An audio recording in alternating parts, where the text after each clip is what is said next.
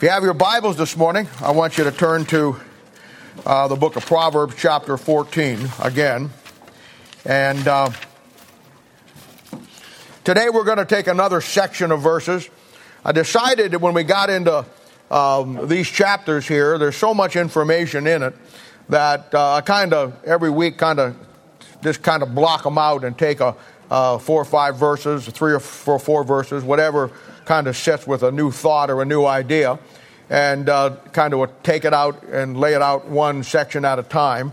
But at the same time, we want to always go back and put the whole thing together, so we'll have a little recap so you can get it in your Bible the way that you need to and completely understand it.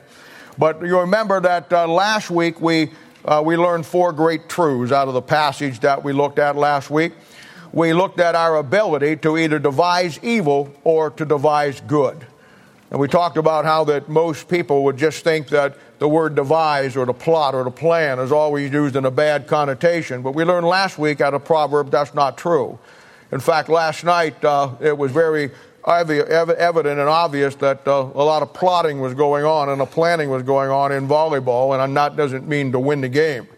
There was a host of visitors there last night, and you guys were so gracious and really inviting them and then taking them over to Jason's Deli. It's things like that that really build what a church needs to build. You know, when you look at the nation of Israel, we've talked about this many times. You can always tell when a church has divisions in it or has some problems. There will always be the core central people, and then there will always be the mixed multitude. You'll be able to see where the core of the church is always here and the mixed multitude is always over here. And you can always see when Christians, if you're paying attention, when Christians start to get out of fellowship with God or they get some issue that they got in their world, they'll start pulling away from everything and just, somebody said one time, and I'm far from being a sheep herder, but they talked about the fact that when you herd sheep or when you raise sheep, you'll find that sheep always like to stick together. They always like to be in a bunch. And I thought that's probably true because every time I ever saw them, they're all hanging out together, And but he said you can always tell when you got a sick sheep. And I asked him why, and he says because sick sheep always separate themselves from the rest of the sheep. And I thought that was so interesting. And of course, that's exactly what you begin to see when you come through the book of Proverbs and see so many things. So we learned about the ability to devise evil, to hurt somebody, or to devise good, to really help somebody. And everything that we do here is to that end, to try to help somebody get what they need to get. We saw the second thing, the working to learn the Word of God, which the Bible lays out as the true riches. I told the people in people ministry yesterday when we were talking about some things, the Bible recognizes 2 works for a Christian. The Bible says in 2 Timothy chapter 2, verse 15, that when you want to learn the Word of God, it takes a workman who needeth not to be ashamed, rightly dividing the Word of truth. The first work in our life is to do a work to learn the Word of God. It's not going to come easy. Many people have this grandiose idea that they want to learn the Bible right up to the point that they see what it takes to really learn the Bible. And then they don't go any farther. The second work is found in Ephesians chapter 4, verse 12, which is the work of the ministry. Taking what you learn and applying it for what God has called you to do. The third thing we looked at was getting a crown of knowledge now in this life through the Word of God that in time will lead to an everlasting crown of righteousness at the judgment seat of Christ. And then I think probably one of the greatest truths that we unearthed last week was the aspect of delivering souls. How that Proverbs chapter 14 and that verse there really talked about that he that's wise delivereth souls. And we talked about the only true miracle in the church age today is the miracle of the new birth. How that when you win someone to Christ, you're actually delivering them into the family of God and into the kingdom of God. And with that, last week, we want to now begin to look at the next section of verses, and this will be verses 26, 27, 28, and 29. And verse 26 says this, "The fear of the Lord is strong confidence, and his children shall have a place of refuge. The fear of the Lord is a fountain of life to depart from the snares of death. In the multitude of people is the king's honor, but in the want of people is the destruction of the prince. He that is slow to wrath is of great understanding, but he that is hasty of spirit exalteth folly. Rob, would you ask God's blessing on the time and the Word of God this morning for us? We're coming down here all the way from Lincoln, and it's good to have the Lincoln crew here. Lead us to the throne of grace this morning. Lord, thank you for this day. We just ask that you open up the Word to us and that our hearts will be prepared to listen and to speak through God. In Jesus' name, amen. Amen. Now let's look at verse 26, the first, at least the first part of this verse. The Bible says the fear of the Lord is strong confidence. Now, we have been the last couple of weeks talking much about this crown of knowledge, the wisdom that comes out of it when you learn the Bible and you really labor to get the Word of God down. And now today, we're going to add to that, the Bible talks about the fear of the Lord. And we want to come away this morning understanding that, the importance of it, and then also defining it. And you find that phrase throughout the book of Proverbs. Proverbs chapter 1, verse 7. You don't go 7 verses in the first chapter of Proverbs till it says the fear of the Lord is the beginning of knowledge. And that's really where you start to grasp the things of the Bible, the knowledge that you get about God, about the things of God. Then in Proverbs chapter 9, verse 10, it says the fear of the Lord is the beginning of wisdom. Once you get knowledge, as you keep pursuing that, it leads you to wisdom, the ability to really see things and not only have the Bible, but be able to use the Bible. Wisdom comes from Bible knowledge, but Bible knowledge applied. And then it goes on to say in Proverbs chapter 3, verse 7, the fear of the Lord is to depart from evil. Then it says in Proverbs 8, verse 13, the fear of the Lord is to hate evil. Now that's a good combination. A lot of these you'll see how they form the very things that we teach here and we talk about here. The first one says the fear of the Lord is to depart from evil. That needs to be the goal of everybody who, when you get saved, leave the world behind, leave the things behind that so easily mess us all up. But how do you do that? And you know and I know that there's been people that we've worked with, people you meet in your life. All my ministry, I've found people and tried to help people and dealt with people who could just never get past what was going on in their life. Maybe it's drugs, maybe it's alcohol, maybe whatever it is. And I've told you many, many times, and this is where these two principles go together. You'll never depart from evil. You'll never get what's wrong out of your life until you first see it from God's standpoint and hate it as much as He does. And those two principles are absolutely incredible in forming up that concept. He says in Proverbs chapter 10, verse 27, that the fear of the Lord prolongeth days. Today, we're in chapter 14, and we find here where he says in 14:26, the fear of the Lord is strong confidence. Then he says in verse 27, the very next verse, the fear of the Lord is a fountain of life. In Proverbs 15:33, it says the fear of the Lord is the instruction of wisdom. In Proverbs 19:23, it says the fear of the Lord tendeth to life. Now, tendeth to life in two aspects. For an unsaved person who hears the Word of God, responds to the Word of God, it tends to eternal life in a spiritual sense, salvation. Once a person becomes saved and they start to take the instruction of the Lord, understand the great complexity of the fear of the Lord and all of these aspects, then it fits into their Christian life for the victorious Christian life in their walk with God. Now, the fear of the Lord, and people get so messed up when it comes to some of the terms in the Bible. The fear of the Lord is not the fact that I'm afraid of God or what He's going to do to me. There's actually God's people who go through their whole life just thinking God is waiting around the corner to give them some incurable disease or to kill their kids or to do some dastardly thing in their life. And they live there, and they're saved people, but they live their whole lives fearing God in the wrong sense. They don't see the relationship of their Heavenly Father to them as God's child, and how that God is a good father to His children. And God is not out to get anybody that's his children. He's not out to hurt anybody. But understanding the concept of that he's not waiting around this corner or down here when you drive home, that he's waiting to do some dastardly thing to you, to your family. But rather the fear of the Lord is to understand who he is as an absolute eternal power. The awesomeness of God. And his ability to do all things.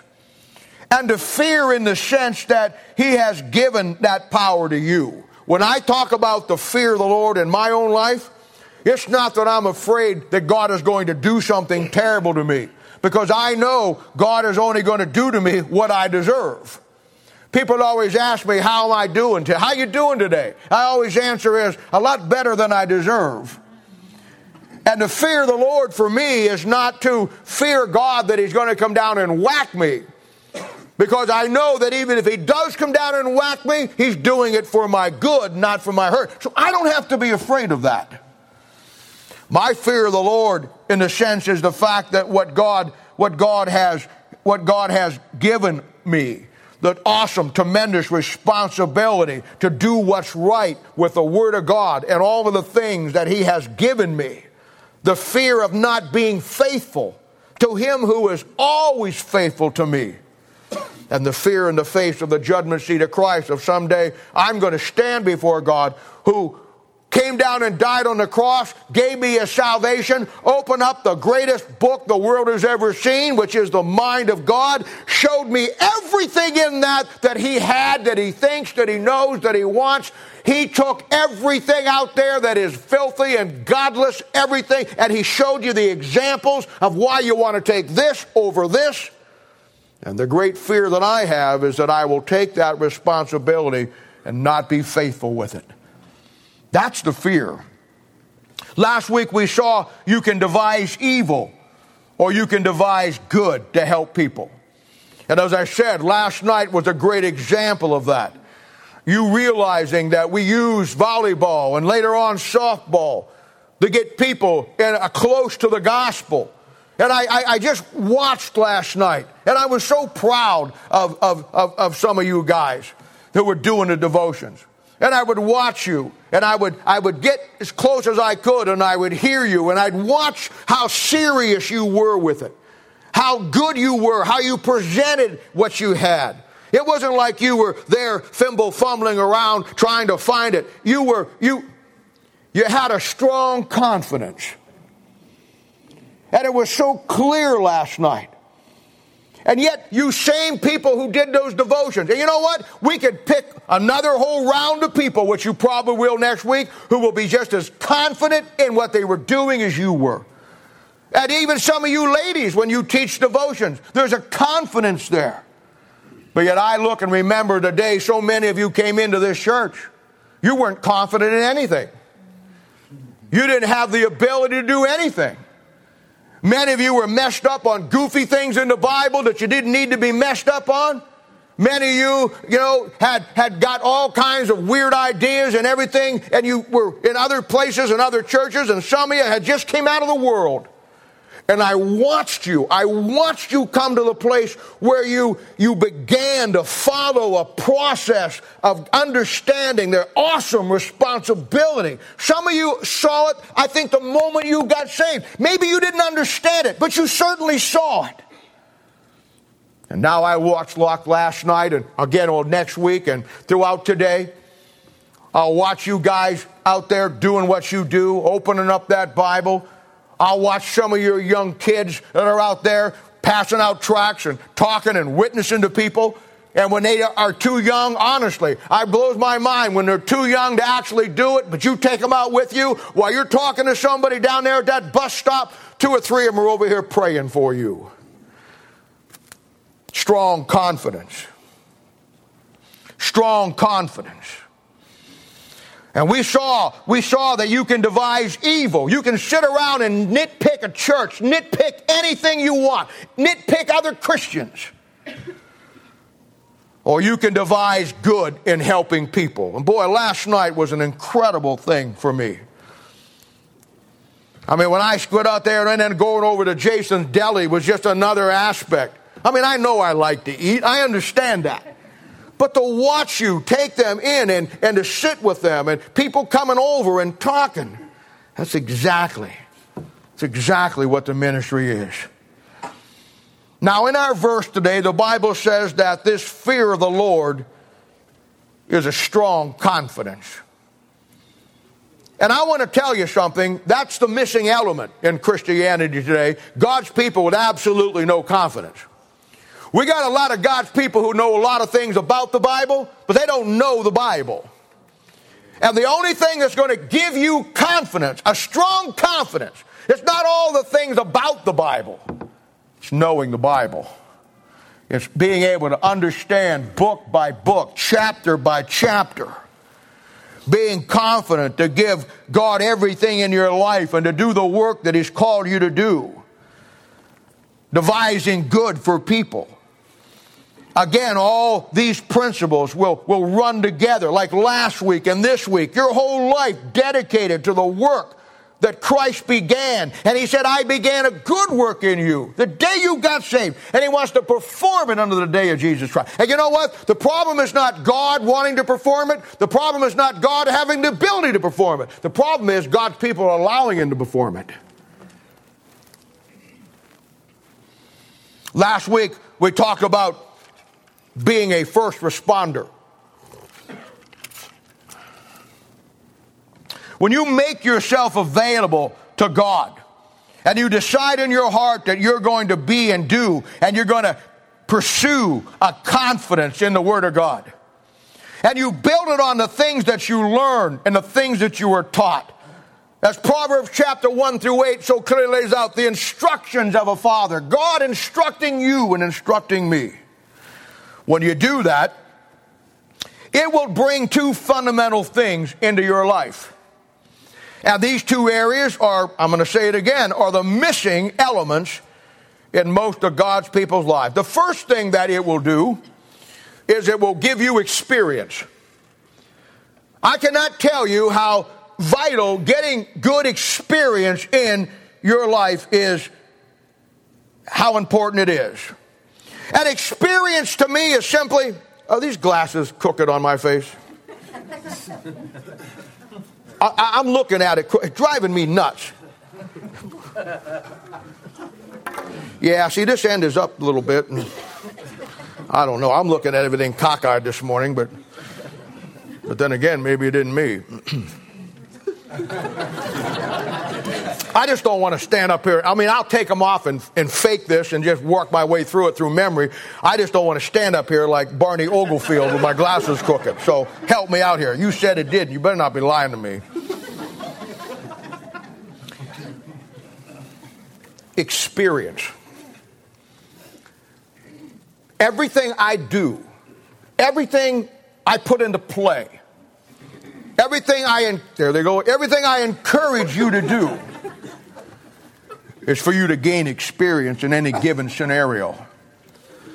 I cannot stand people, in the ministry anyhow, who fly by the seat of their pants. Who don't have any plan, who don't understand what they're trying to accomplish. Experience is one of the great things that comes from making yourself available and beginning to let God use you to touch other people's lives. And in time, when you get the experience, what comes from experience is a strong confidence, what we're talking about today. Now, a current great example of this, and I'll just make reference to this one more time because so many of you have called me and talked to me about it. So many of you said the other Thursday night when a little gal came in who was the Church of Christ, and you came to me or called me and we talked, probably 20 or 30 of you, and you talked and expressed of how much you learned that night, of how we handled that scenario and that situation. And some of you, I got to tell you, I know, I watched the crowd. I was watching her, watching you. Some of you, bless your hearts, you completely bought into her. And you know why you did? I mean, you felt sorry for her. You actually felt like she really had come to learn. But I understand that. But you know why? And you held that right up till she sank her fangs in you. But I understand why you looked at it that way. Because you look at things that way when there's a lack of experience.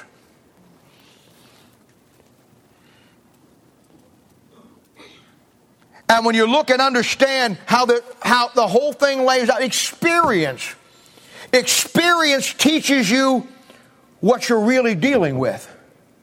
It's why it's so vital. Experience not only teaches you in any scenario when you're talking to her or anybody. Experience teaches you not just what to look for, but experiences will teach you what to listen for. In Genesis chapter 3, when the devil showed up, somebody asked a question Thursday night in Bible study. It was a great question, how the devil presented himself to Eve. And I told you then, if the devil and Jesus Christ walked in that back door right now, and one came down this side and one came down that side, and they stood right beside me, you would not be able to tell them apart. You think that the devil has horns, carries a pitchfork, has a red union suit with a tail with a cleft foot, and that you would be easy to recognize him. And Jesus would have a white robe, halo around his head, and you would be so easy to tell them apart. Yet the Bible says, in the context, that when the devil came to Eve, he transformed himself into an angel of light. The only way for Eve to tell which was not by how it looked, but by what they said. God had clearly told him, her, and her husband from his own mouth what those trees in the garden were for. She knew that. She didn't get it from a translation. She got it straight from the mouth of God. And when the devil showed up and presented himself as the angel of light, she was caught up in looking at him and not listening to what he was saying. Where experience teaches you what you're dealing with, a strong confidence teaches you how to deal with it. And of course, the key is never to lose the control of the situation. That comes from confidence. I told you a couple of weeks ago, years ago, 20, 30 some years ago, once I got firmly set in the Bible, I read every book I could get my hands on. I read everything about anything because I wanted to learn. I wanted to know. And I did it for one reason, because whenever I talk to somebody, no matter who they are, I want to know where they're going, and I want to be waiting for them when they get there, and I want to know more about what they believe than they do. That's experience, and from that experience comes confidence. I must confess to you, when I first got saved right with God, I'm not sure what it was, but I am saved today. I think. I hope. I was so excited about what God had just done in my life. I was in a group of young people, much like many of you are. And I had just come out of the darkness and into the light, and I was so excited. And I knew nothing about my Bible. I knew nothing about anything about the Bible. But I had such a desire and such a passion and a burden. I'm like so many of you when you first get saved or you really get right with God, and you're so impatient. You want to get it all as quickly as you can. And you're so impatient for it. Never comes that way. We always, every year, at the Stark County Fair, thousands of people would come through the Midway, and they had these long buildings where, they pass out, all the stores rent a bin and they pass out for windows or doors or roofing or this, whatever, and you walk down through and they give you free stuff, pencils, yardsticks, all that stuff. And that church there, Mel would always get a booth, and we would staff it with people that would try to win people to Christ. And it was a stupid little thing, that we would ask people if they wanted to take a questionnaire about religion. And it was one of those devised plans to try to get somebody saved. It was pretty stupid and pretty goofy as I look back on it, but it's where we were. And it had 8 or 9 questions. Do you believe in God? Do you believe in organized religion? Do you believe in the devil? Do you believe this? And then the last question was, if you die right now, do you know you'd go to heaven? It was a trick thing.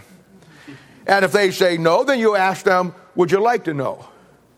And then we won them to Christ. Well, I had never won a person to Christ in my life.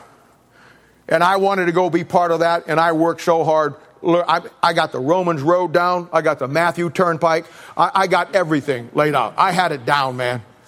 And I went into that thing there, and the first couple of people come down, didn't want to do it, but I was so excited.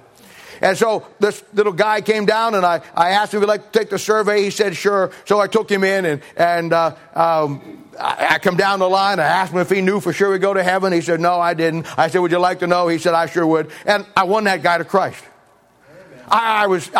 No, not yet. You save that. You don't want to do that just yet. But I thank you for that. I was so pumped. And I remember walking, I had to park way over, 3 blocks over because of no parking there. And I remember, this is how stupid I was back. I remember walking over to my car. And I think I won 3 or 4 people to Christ that night. At least I hope I did. I hope I didn't win them. I hope the Lord got them. But I'm walking to my car, and this is my reasoning. This is a young Bob Alexander. Doesn't know anything about the Bible. So stupid he doesn't even suspect anything about the Bible. This is the guy back then that you're listening to now. And I'm walking down. I'm even embarrassed to tell you this. I'm walking down there in my exuberance. I say to myself, I don't have to learn the Bible. I'm just going to be a soul winner. And I'm thinking to myself, man, I just discovered something. I don't have to spend all that time learning all that stuff in the Bible. I'm just going to, tonight was it. God showed me. All I'm going to do is fine-tune the Romans Road. I'm going to be a soul winner. I was proud of myself. I was happy. I saw it now in great light. Bob Alexander, the soul winner, a bus, just go around winning people to Christ. And we all get goofy ideas like that when we're young Christians. And our balloon gets so big. But I learned God's got a hat pin that'll bust any balloon we've come up with. The very next night, I couldn't wait to get out of work. I went home, got ready, got my Bible, got all my stuff ready to go. Man, I'm gonna notch my pistol with 4 or 5 more tonight, And so I go out there, and I'm down on the runway, and they're coming down through there, and I'm talking to people, and I see this young guy coming up here, and I said, sir, would you like to take a religious survey? I mean, I'm cocky about it. I'm in. I'm the greatest soul winner the world has ever seen. I'm well on my way. I don't need to learn the Bible. And he said, yeah, I really would. Oh, got me another one. So I go over there, we go ahead and had these little booths made up with curtains, as you pull. We sit down, and I started going down through there. And I got to the punchline question. I said, if you die today, do you know where you spend eternity? And he said, yeah. He says, I do. But he says, I have some questions about the Bible. Maybe you could help me. Oh, absolutely. Took me to Acts 2:38. Took me to John 3:3, where it said, you have to be born of water. Took me to Romans 6. Took me over there where our little gal went the other night, where you have to be baptized into Christ's death. For the next 35, 40 minutes, he beat me senseless. He kicked me up 6 ways from Sunday. I didn't have an answer for him. He just gutted me. He just nailed me. He didn't shake my faith, but he made me mad at myself. And where the night before I walked back to my car on cloud 9, thinking that I had it all figured out, that we're never going to have to learn the Bible, and I was just going to be the great soul winner because I could just win people to Christ. That night when I walked back, I said to myself, God, that'll never happen to me again. I was so stupid and so foolish. And Lord, I'll tell you what, and from that point on, I understood and recognized the fact that I had to not only get experience, but I had to get a strong confidence. And I'll tell you what, I have spent the rest of my life doing two things. When I got firmly set in my faith, I got every book I could read on every subject that was out there, and I devoured it. And the second thing I did, I've been looking for that guy for 40 years.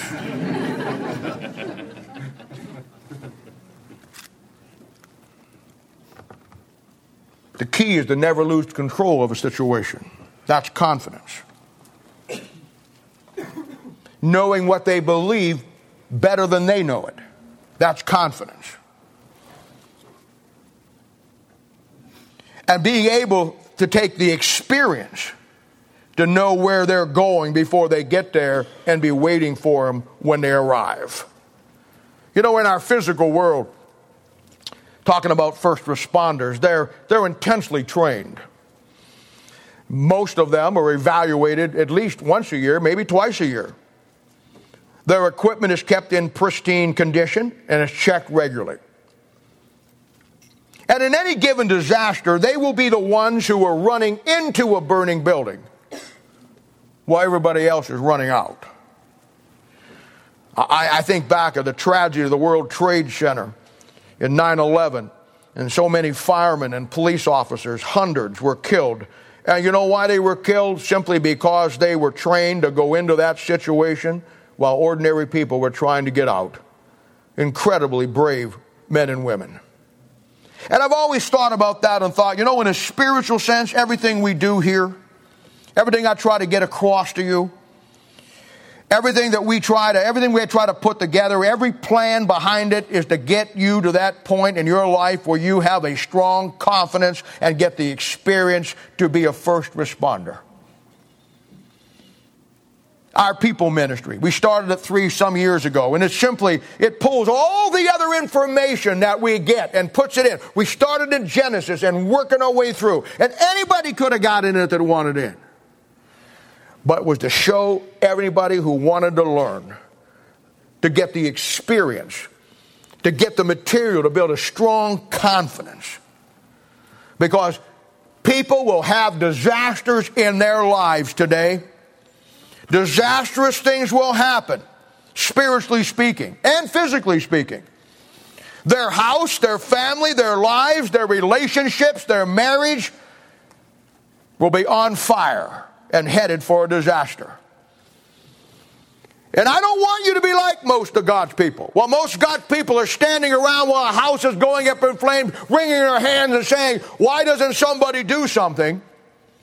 I want trained first responders that are experienced, strong, confident first responders that are running into the disaster, not running away from it. And I see you guys doing this all the time. I'll tell you, there's no greater blessing for me as a pastor than to watch you young men and you young ladies get better in the ministry and the Word of God than I do. Many pastors are threatened to death by that. I think it ought to be the goal of every pastor to train every man and every woman that wants it to know the Bible better, to use the Bible better, to do better than he does. Now, maybe you all won't get there, but brother, you ought to work to get there. We get this idea that the pastor is somebody that's unapproachable and nobody can ever get to the point where, hey, look, the same Bible that I'm giving you that I believe is the same one that you can have if you want it. And I see you guys, I see a level of many of you being able to make core decisions while you're working with people, while you're doing this, and while you're handling this scenario. I've watched some of you now turn out, 20, 30 of the best people that this church could ever have. Why? Because you gained experience and the confidence to be able to invest into somebody and have it pay off. And some of you are extremely good at it.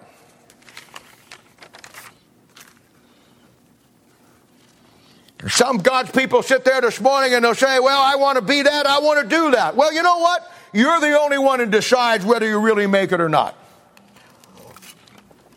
I read one time a story about Peter Appleman. Peter Appleman was in the Civil War. He was a big old lanky guy in the Southern Confederate Army, about 6'7". I mean, big monster of a guy. And they're holed up, and the Yankees are down over there about, 100 yards away. They're in their parapets. They're in their trenches. And old Peter Appleman, he heard his commanding officer talk about that they needed some prisoners. So after dark, he actually crawled out of the hole, crawled down through there, came over the thing, and there was a Union sentry walking back and forth. His hand was as big as a ham. And he clobbed that guy in the face and threw him over his shoulder, climbed over those sandbags and started back to his own lines. And the Yankees saw him and they started shooting at him. It woke up his guys and they started shooting at him. And he's coming up through there, dragging that Yankee, kicking and screaming. And he's getting him up there. And he finally climbed over there and everybody was around him and his commanding officer was there. And he threw that old Yankee down there and he says, there's that there Yankee. There's a whole bunch of them over there. You all could have had one if you wanted one. There's all kinds of people out there. There's all kinds of disasters. This world, this country is filled with millions of people with broken lives and broken marriages, and everything is busted in their life. There's a whole bunch of them out there, and you all could have one if you wanted one.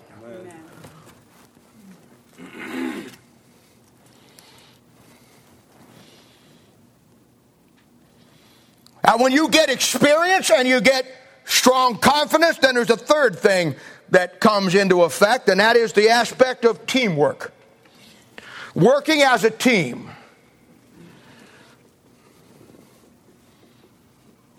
They know that there's no one man or one person who is the key to it all. But everybody is part of a team to get a certain job done, and it's the job of a first responder. They all see and have a single goal. And they all work together toward that goal, no matter if it's a job they do or in a spiritual sense, if it's a ministry that we do. I preached one time at a church, and I did a conference on leadership. And I had probably 300 or 400, 500 people every night, and they wanted to learn the basic fundamentals of leadership. And so I was going through some things, and I used the example of a first responder to show them and illustrate the concept of teamwork. And to illustrate my point, I said to them, let's pretend that we're all firemen, and this church is our firehouse. And we're all going to have a job. You, pointing to one of those guys, you're going to drive the truck. You're going to be in charge of the hoses. You're going to take care of all the ladders. You are going to watch him. You are going to watch all of them. And I gave everybody a job. And then I said, okay, here we go. We're a firehouse. We're firemen. Let's make sure we all understand. And I went to the first guy. What's your job? Drive the truck. What's your job? I'm in charge of the ladder. What's your job? I'm in charge of the hoses. What's your job? Everybody repeated back to me exactly what I told them. And I looked at them and I said, you're all wrong. Your job isn't to drive the truck. Your job isn't to take care of the ladders. Your job is to do the hoses. Your job is to put out fires. I don't care what your individual job is. I don't care what you're good at. We're a team. Amen. And our fundamental job is to reach the world for Christ no matter what you're good at. Amen. First responders, teamwork. The concept of understanding the goal. A first responder in ministry will be three things. He'll have experience. He'll have strong confidence. And he'll have teamwork. He'll have the experience of working and dealing with people. He'll get added material, updated, like we did the 7 pillars here just a while back. He'll have a strong confidence. He'll know the principles involved. He won't get sidetracked on goofy stuff that doesn't matter. And he works as a team. They work with others to accomplish the goal. Everything I do is to get those 3 things in your life. Some of you will get it, some of you won't. But it means that I'm not going to try to the best of my ability. Some people wonder why, I put 2 or 3 people discipling somebody. Well, it only takes 2. Well, in reality, it only takes 1. But you don't teach team concept with just 1. You teach it with more than 1. We come up to Lincoln. We love coming up to Lincoln. In fact, I think the whole church is coming up next time. But honestly, I could just send 1 or 2 people up. I could just send a couple up. I could send 2 hot guys up that could really do it. I don't mean hot, good looking. Hot in the Bible. But it doesn't hurt if they're hot.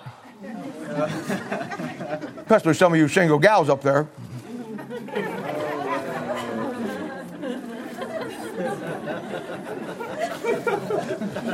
You're not marrying nobody. Why? Because the excitement of 10, 12, 8, 9 people going up there, even when some of them don't do anything, gets infectious. And it gives people the desire to want to be like that guy or that girl doing that devotion. And you come back just like I did so many years ago and you say, God, I'm going to learn how to do that. Teamwork.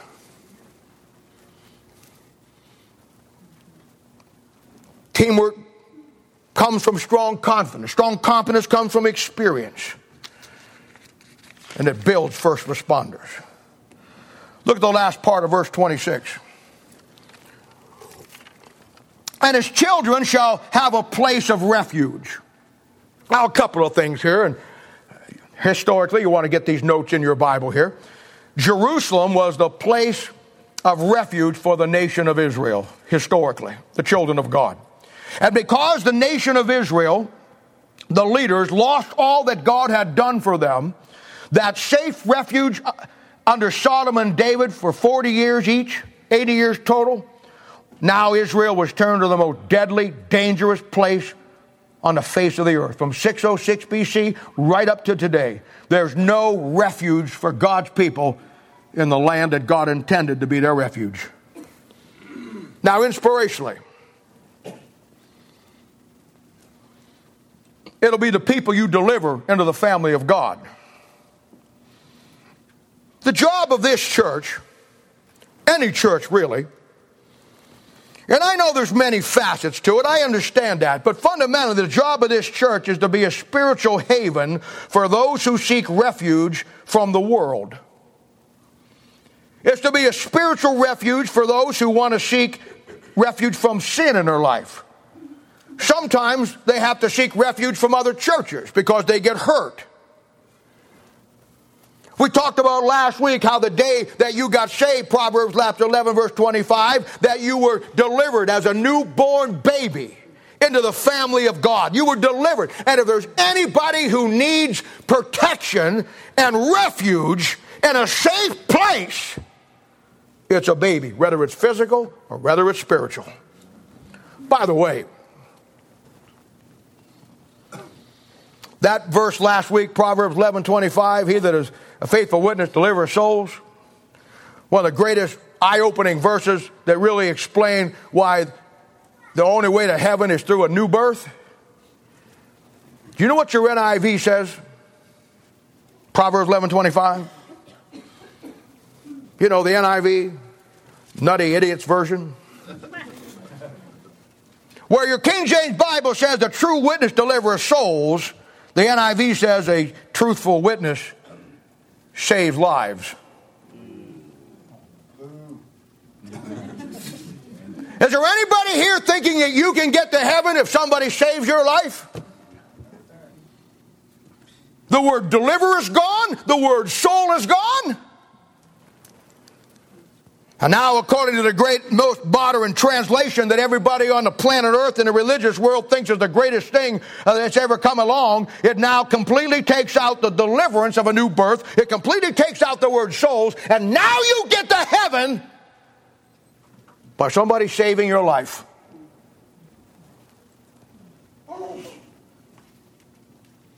Now, do you have any idea why it says that? Of course you don't. You don't read, or you don't read the right stuff. Just take your NIV sometime and look in the front there in the preface. And while you're at it, compare the preface of that to the preface of your King James Bible. You say, my King James Bible doesn't have one. Then you got the wrong one, because the only real King James will have it in. We don't have to pay for that. I'll just throw that in. But you go in and look at the board of men who worked on that board to put out the NIV, the religions involved, the churches involved, and you know what you have? You have the Anglican Church. You have the Christian Reformed Church. You have the Lutheran Church. You have the Methodist Church. You have the Presbyterian Church. And are you ready for this? You have the Church of Christ. Every one of those churches does not believe in a new spiritual birth in John 3:3. Every one of them believes in baptism regeneration. So when those scholars came to that verse, they had to get the word deliver out and get the word souls out.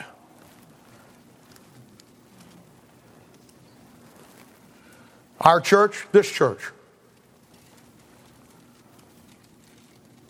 should be the safest place on earth for a baby Christian. You get fed here. We'll start you out with milk, discipleship 1, basic little questions in Bible study. Come over to my house one-on-one. I say it every week. There's no dumb questions, no stupid questions. Somebody says, well, that question's been asked 50 times. Then it probably needed to be. Somebody said to me one time, well, you know what, you've answered the same question on Bible study now 6 or 7 times. And I said, yeah, and you still haven't got it.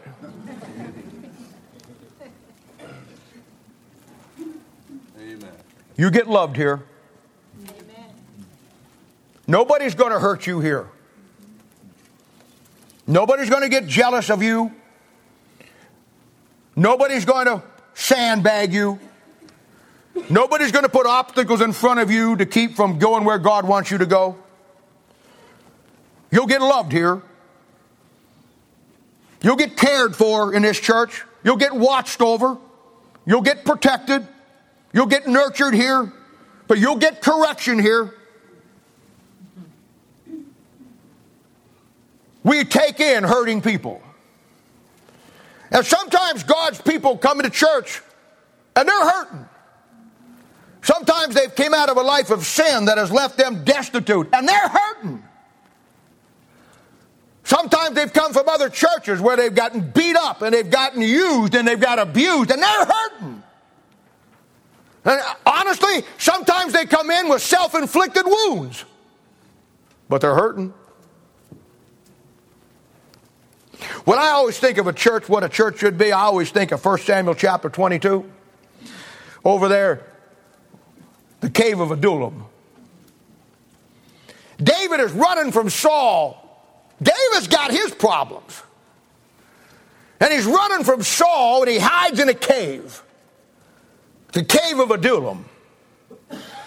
And the Bible says that people hear where David's at and they all start to go where David is at. And he winds up with 400 of them. And he said every one that comes to him is distressed. Some of them are in debt. Some of them are discontented. And they're all hurting. You know, that's what a church ought to be. It ought to be a place where people can come who are hurting in things, who are disillusioned with things, who are in distress, who are discontented.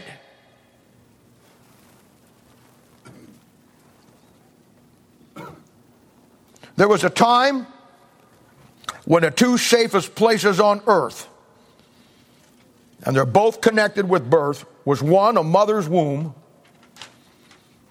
and two, was a God-honoring, Bible-believing church. Now today, nothing could be farther from the truth.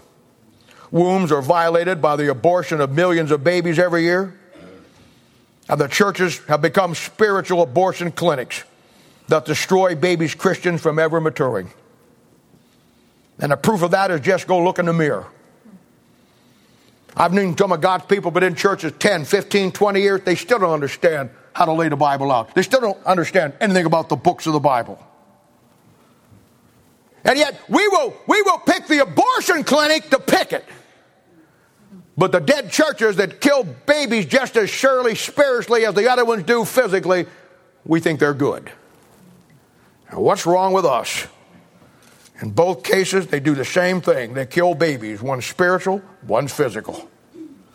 Now look at verse 27. The fear of the Lord is a fountain of life, to depart from the snares of death. That's what a church ought to be. That's what our lives ought to be. The Christian life as a fountain of life. You know, back in 1513, a Spanish guy by the name of Ponce de Leon, good Roman Catholic, tramped all through the Florida swamps looking for the fabled fountain of youth. He'd been told by his church there was a fountain that if you drank from, you'd live forever. Wrong church, wrong Bible, wrong dispensation. Roman Catholic Church never could get their doctrine straight.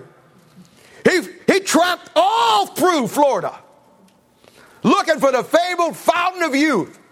That water that you drink from, that you live forever and stay young forever. Hey, there's a fountain filled with blood that's drawn from Emmanuel's veins, and sinners blend beneath that flood lose all their guilty stain. Want to live forever? John chapter 4, the water of everlasting life that springs up in you and then should spring up in others from you.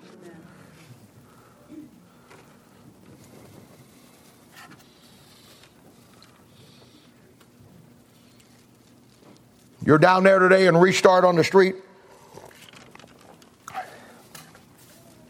How many times somebody's come up to you and asked for a bottle of water?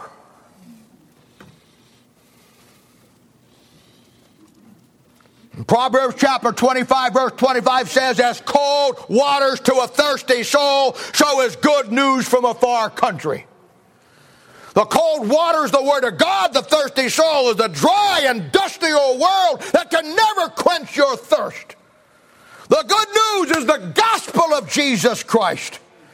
In the far country, Matthew 21:33, that water came from heaven. And when you get it, it takes you from the snares of death, out of the darkness of this world, into the light. Look at verse 28. In the multitude of people is the king's honor, but in the want of people is the destruction of the prince. Now, from a historical standpoint, and you want to get your notes here on this, this will be Solomon, who was an honor to his people. 40 years in his kingdom of no wars and peace. And then Rehoboam, his son, the prince, who came along and brought the people into want and wound up destroying the nation. All because he wouldn't learn the lessons and take the instructions of his father. Now let's look at this for a moment in a practical application. There's a great lessons here that explain a lot of things. You know, as a Christian in life,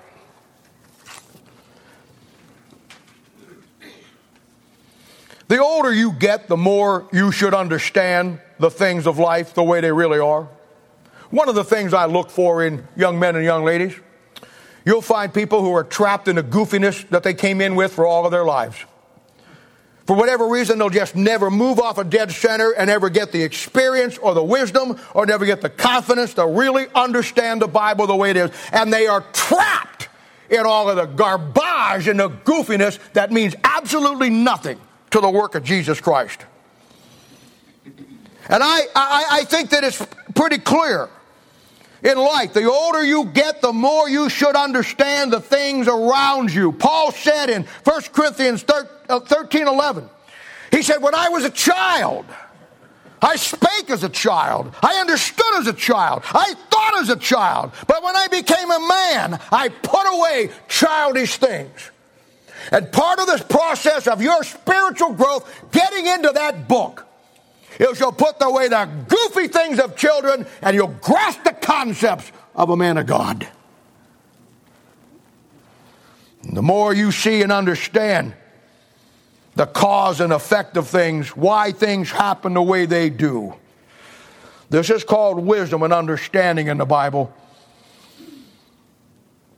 And it makes it supposedly 60, 70, 80 years old, a wise man. Proverbs 16:31 says, the hoary head is a crown of glory. Hoary is an old English word for white, gray head. Somebody been around for a while, the Bible says, should have learned some things from life. Now you can see this principle at work in the Bible-believing movement up through the 1950s, 60s, and the 70s. And understanding the history of the Bible-believing church in the early, mid, and 20th century is an incredible thing to grasp. Back in the day, when before most of you were even really born, other than some of you older folks, this country was stocked with great Baptist churches that preached the Word of God. Places like the Akron Baptist Temple under Dallas Billington ran 10,000 on Sunday. The Canton Baptist Temple that I'm from, Dr. Harold Henniger, Canton, Ohio. Mansfield Baptist Temple, Tommy Leatherwood, preached there many times. The Massillon Baptist Temple under Bruce Cummings, preached there many times. Temple Baptist Church in Detroit under Beecham Vic, probably ran 6,000, 7,000 people. Landmark Baptist Church in Cincinnati, Ohio, under John Rawlings. The Kansas City Baptist Temple, back in the day, under Wendell Zimmerman. Hundreds of Baptist churches. In Springfield, High Street, Cherry Street. In Detroit, Tom Malone's Baptist Church. In Cleveland, Ohio, Ray Thompson. They were across this country. And hundreds of these churches had come out of the Southern Baptist Convention. These churches were carved out of the rock and built on the preaching of a King James Bible. They were built by men who believed the book, some of the greatest pastors the world has ever seen. And I want to tell you something. I'm speaking from experience. I heard them preach some of the greatest preaching you ever heard in your life.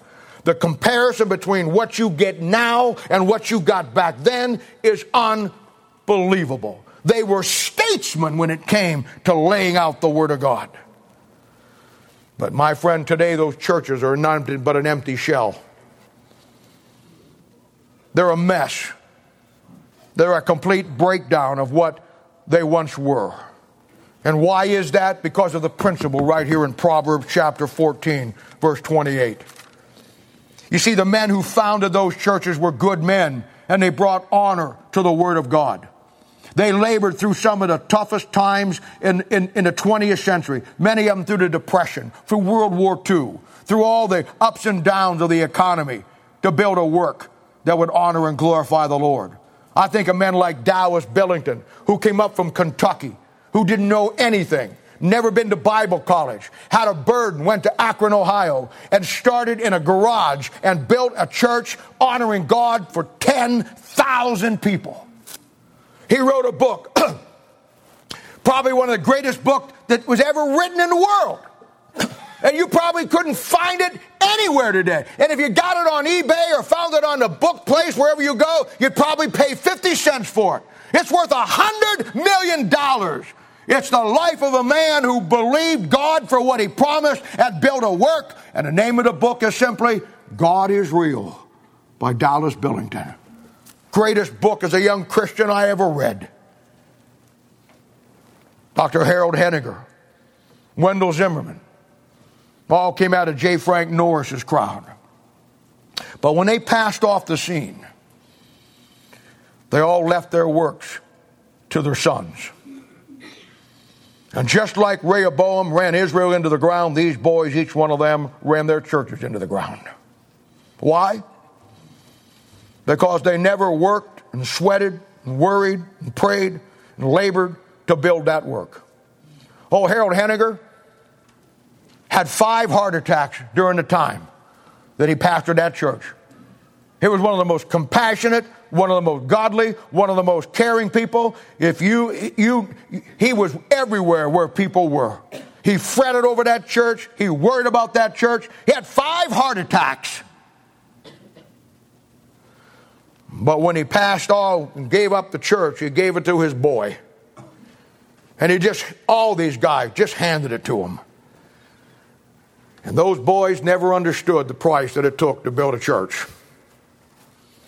Those boys never understood the tears and the sweat. They never understood the labor involved in building a church. In fact, there's 10 key fundamentals of being a pastor, and if you don't understand them and apply them, you're going to fail. And they never had it. They never learned alongside their dad to learn anything. They went off to Bible college, and then they came back to take over the church with an unbiblical, ungodly format to build a church after their dads had labored and sweated and built it on the Word of God. They tried to come back and build it on programs. And the proverb says, spiritually speaking, they brought the people to want and destroyed the work.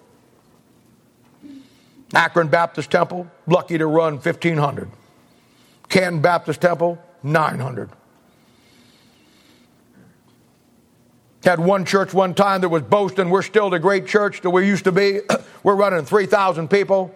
And when you examined it and saw the lies behind it, they were running about 600 adults and all the rest of them were kids. They brought in on a bus ministry, and those buses were going 100 miles round trip to bring kids into church just so they could boast that they were a great church. Temple Baptist up in Detroit, gone. Kansas City Baptist Temple, gone. And you see it all over the place. And you know what? You see it in our own country. I mean, this verse is absolutely one of the most informative verses to understand why things are the way they are. Hey, our country's leadership changed the moment a president came into office that did not go through World War II or Korea or Vietnam. The last one was George Bush Sr., who was a fighter pilot in World War II. Eisenhower, Truman, Kennedy, both the Bushes, Reagan, compare them to Nixon, Clinton, Johnson, and Obama. They do have no clue how to defend a nation because they never spent one day in a uniform defending this country. And they got the presidency, handed it to them, and never understood the price that has to be paid to keep a people free. You look at John McCain, one of the great heroes who flew A-4s in Vietnam, shot down over Vietnam, spent 3 or 4 years in a Viet Cong prison camp, the Hanoi Hilton, tortured, beat up. He can't even walk straight today. He was tied up for hours with his hands behind his back, lifted up off the ground. His shoulders are not even straight. He can't even walk. But he understands how to defend his country. Then you got John Kerry. This is an example. John Kerry, Secretary of State, who also was in Vietnam, who turned against the war, came back, took his medals off, and threw them over the White House fence and denouncing the very war. Now, I don't always agree with war, and there's people that didn't like the Vietnam War, but let me just tell you something. It's not your choice or my choice to decide whether a war is moral or immoral. Romans 13 says you obey the government, and God holds the government accountable whether it was right or not. We've gotten a long way from that. Our country is now run by men who have no idea how to defend a nation. Just like Solomon brought honor to it, now the sons bring dishonor to it. And for the first time in our country, talk about not learning a lesson of history. For the first time in our country, and I don't care who wins. I showed you yesterday in People Ministry why it does not matter if you got the greatest soul-winning, Bible-believing Christian to be president next week. It ain't going to stop a thing. And I showed you yesterday why it wouldn't. Amen? Amen. Now, here we are, election coming up, and this country is on the verge of putting a socialist in the White House. Let me define socialism for you. Communism. And we just spent what? 50 years fighting the Cold War against communism, and now this country, what, 20 years, 30 years after, is seriously considering putting a socialist communism in the White House? Golly. God needs to plow this thing under and put a bunch of buffalo on it.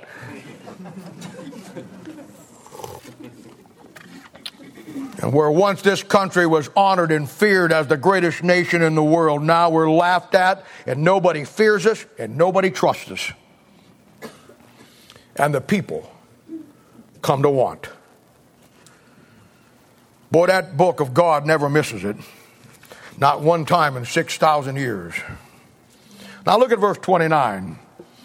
He that is slow to wrath is a great understanding, but he that is hasty in spirit exalteth folly. Now this verse is an absolute goldmine. The hasty spirit here will be our emotions, not having control of them. Proverbs 25:28, one of our great verses that we always allude to in dealing with people. He that hath no rule over his own spirit, that's his emotions, is like a city broken down without walls. The person who is slow to wrath has rule over his emotions.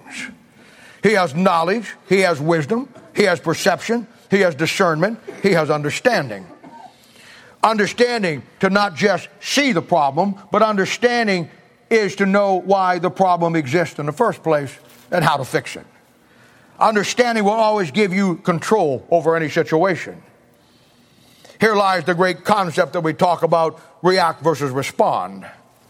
And yet the wrath here sometimes may be warranted. There's times when your wrath against somebody or something may be warranted. But you still move slowly till you get all the facts. Haste makes waste, my mama used to say. This great understanding will simply come through letting the principles, Bible principles, filter through your response. Again, in time, you get faced with all the situations that you have to deal with, whether you're dealing with somebody, whenever, and because you have experience and a strong confidence, you're able to have the understanding how to deal with it. Yourself first, and then with others. You simply stop and take pause and ask yourself, what is the principle in the Word of God behind this? What is the principle behind this issue that I should be looking at before and following before I open my mouth? And in time, once you do that, it becomes an automatic response. That's how you control your anger, your emotion, or whatever. The last part of the verse says, but he that is of a hasty spirit exalteth folly. Now, nothing could be more truer in life. How absolutely ridiculously stupid is that how we look when we have no rule over our own spirit. A dad gets angry, out of control, upset, usually about stupid stuff. So he puts his fist through the wall in a fit of anger. He kicks the door off the hinges, or kicks a hole in the door. He throws a lamp, breaks a window. He screams. He yells. He cusses a blue streak, all in front of his wife, his kids. Oh, you are definitely deacon material.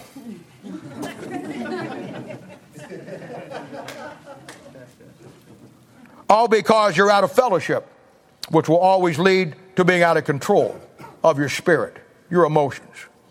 A 40-year-old throwing a temper tantrum of a 2- and 3-year-old. My, what a leader of men you are. Bible says in Proverbs chapter 16, verse 32, that he that is slow to anger is better than the mighty. And he that ruleth his spirit than he that taketh a city. There's some rules for your spirit. Do you know that? It says right there, and he that ruleth his spirit. How do you rule it? Because in the Bible, there's some rules for your emotions. Proverbs 19:11 says, the discretion of a man deferreth his anger, and it is his glory to pass over transgression. You know what that one says? You pick your battles.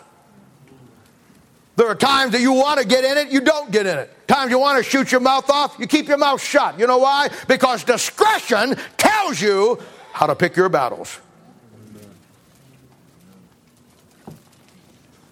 Unchecked anger and wrath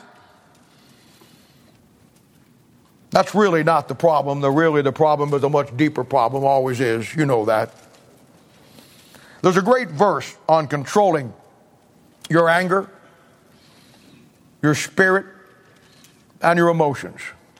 And it's found in 1 Corinthians chapter 14, verse 32. It simply says this: "On the spirit of the prophets," or subject to the prophets. You can control your emotions. You can control your emotions. You just have to use the principles and apply them in every given situation. And if I've learned any one thing in 40 years of working and dealing with people, boy, there's nothing ever truer that I ever told you than I'm about to tell you. God's people want to learn things about the Bible, but very few of them really want to learn the Bible. They'll say they do, but they really don't. Do you know why that is? I've seen it all my life in the ministry, over 40 years. I mean, I've seen people who will read every book that's out there. They'll read every article in every magazine that has to do with anything. Oh, they're dialed into that internet.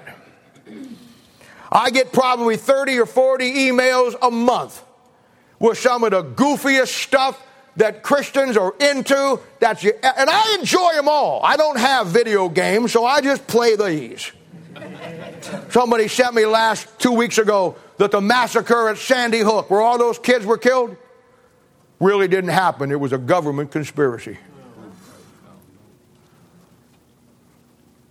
Somebody sent me an email one time about the World Trade Center when it got attacked, that it wasn't done. One theory was that George Bush did it. The other theory was that aliens did it. And a guy said, you're laughing, a guy sent me an internet, said, look at this, Bob, look at this. I opened it up, and it showed the burning Twin Towers there, and if you zoomed in real close, it showed little aliens scaling around something. Somebody had put them in there.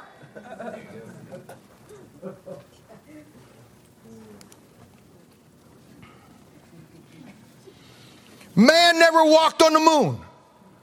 It was all a stage set down in the desert someplace. I get them all. And these people will read books, they'll read articles, they'll get on the internet, they're all into the end times, they know who the Antichrist is, everything's a government conspiracy, a world conspiracy. I mean, it's incredible. I've seen them all my life. They will immerse themselves into these things,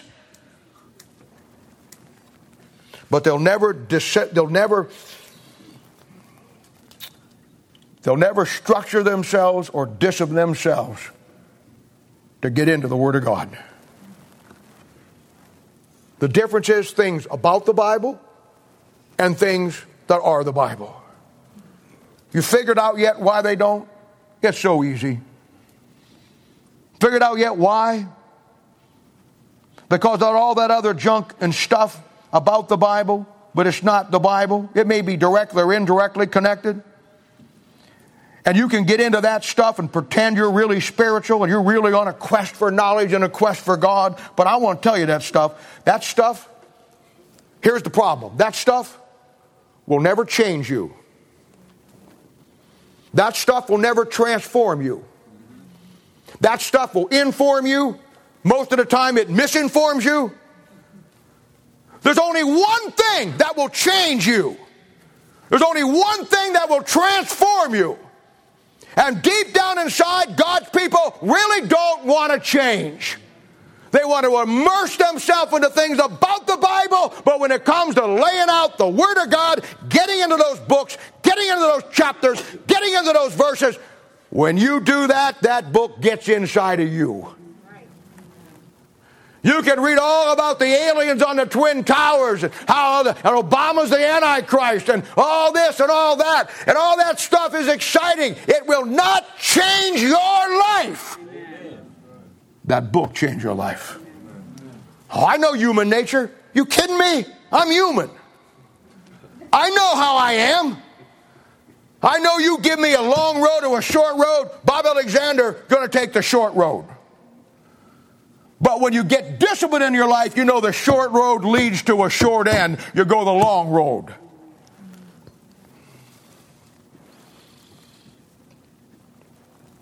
When you get into the Word of God and learn it above all else, the Bible's the only book that when you start to read it, it starts to read you. It will read you when you start to study it. It will start to study you. And you can't get into those books. You can't begin to come through there and look at those examples and look at those principles and look at what happened to this guy and get it down and put it in your Bible, get it into your heart, get it into your soul without the Holy Spirit of God saying, you need to change some things in your life too. And it's just so easier because we don't want to really change. Oh, we talk about wanting to change. It just never happens. It just never happens. It will bring not only your own spirit into accountability, but in time it'll bring your family, your marriage, your kids, your job, and every aspect of your life will now fall under a set of guidelines called the principles of the Word of God. And until you get there, you'll just keep playing the game. We saw it last week in Isaiah 29:13 with the nation of Israel. God said to them, wherefore the Lord said, for as much as this people draw near to me with their mouth and with their lips do honor me, but have removed their heart far from me, and their fear toward me is taught by the precept of men. They give God lip service. Tell him what they think he wants to hear. Say what needs to be said, but inside, never take the steps. The book of Proverbs is not only one of the greatest books in the Bible for us to read, but it probably, because of its input and its value, is the single greatest book that will read you and me. In Proverbs, you're firmly inside God's mind. The rest of the Bible, every aspect, every situation, every encounter, every emotion, everything you face will go back to one of these proverbs and one of these principles. And in life, in every relationship, in every situation, in the good times, in the bad times, every issue found in the heart of man will be found in this book, the book of Proverbs. And when you open it pages and you read it, it begins to read you. And when you begin to see this man here, my son, the Holy Spirit of God says, that's you. When it talks about a foolish man, it says, that's you. When it says the wise man, it'll say, that's you. And then you're faced with either changing who you are as a husband, changing who you are as a Christian, changing who you are.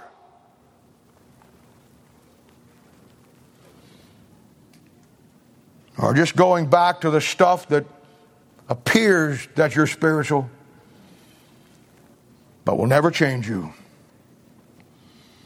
When you open the pages of this old book, it reveals to you and me. That book discerns our thoughts and intents of our heart. Don't you hate that? We all like to keep our secrets. We all do. And most of the times, the secrets that we keep are from ourselves. We say to ourselves, don't tell anybody, but I'm really spiritual. When you get into that book, it discerns the thoughts and the intents of your heart. He'll not just say, we're going to spend some time in the Word of God today. He'll say, why are you in the book today? When you start to get antsy, he'll say, I'm saying this because he does this to me. You get into that book and you'll get in a hurry and you want to do something else, and the Holy Spirit of God will say, what's your hurry? Oh, okay, go ahead. I got 3 other things I was going to tell you, but no, I'm going to go. No. He discerns the thoughts and the intents of every one of our hearts. He looks right down inside. He knows whether you're real or I'm real or we're not.